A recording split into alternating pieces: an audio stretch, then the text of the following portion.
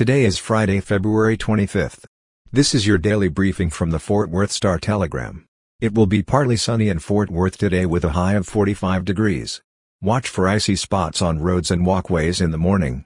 Our top story today: 2 Northlake police officers were injured in a crash yesterday when an 18-wheeler split open on Interstate 35 west near Texas Motor Speedway in Roanoke, officials said. The accident occurred around 9 a.m., according to the Town of Northlake's post on Facebook. One officer, who was inside his vehicle, ended up pinned under the trailer. Cervantes was killed in the crash and his wife remained hospitalized for weeks. In an update Thursday afternoon, the town said both officers were in stable condition.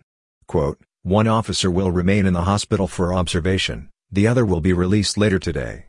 A total of 4 people were injured in the crash, according to a MedStar spokesperson.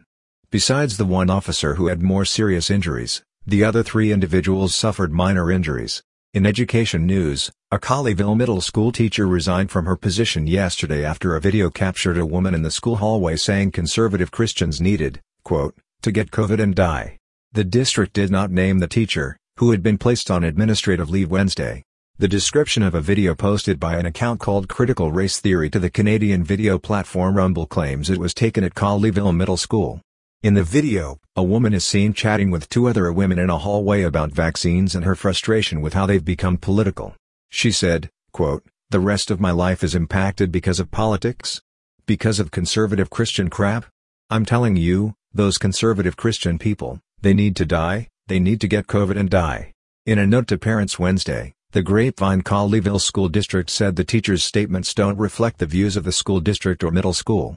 The district said it will continue to investigate what happened. In November, former Colleyville Heritage High School principal James Whitfield came under criticism after he was accused of teaching and promoting critical race theory. Whitfield, hired in 2020, was the school's first black principal and left the school district in November after reaching a settlement with the school district.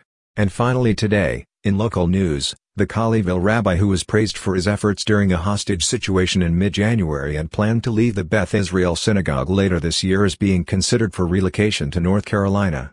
Rabbi Charlie Citron Walker, who led Congregation Beth Israel for 16 years, is expected to leave the synagogue after its board voted to recommend not renewing his contract last fall.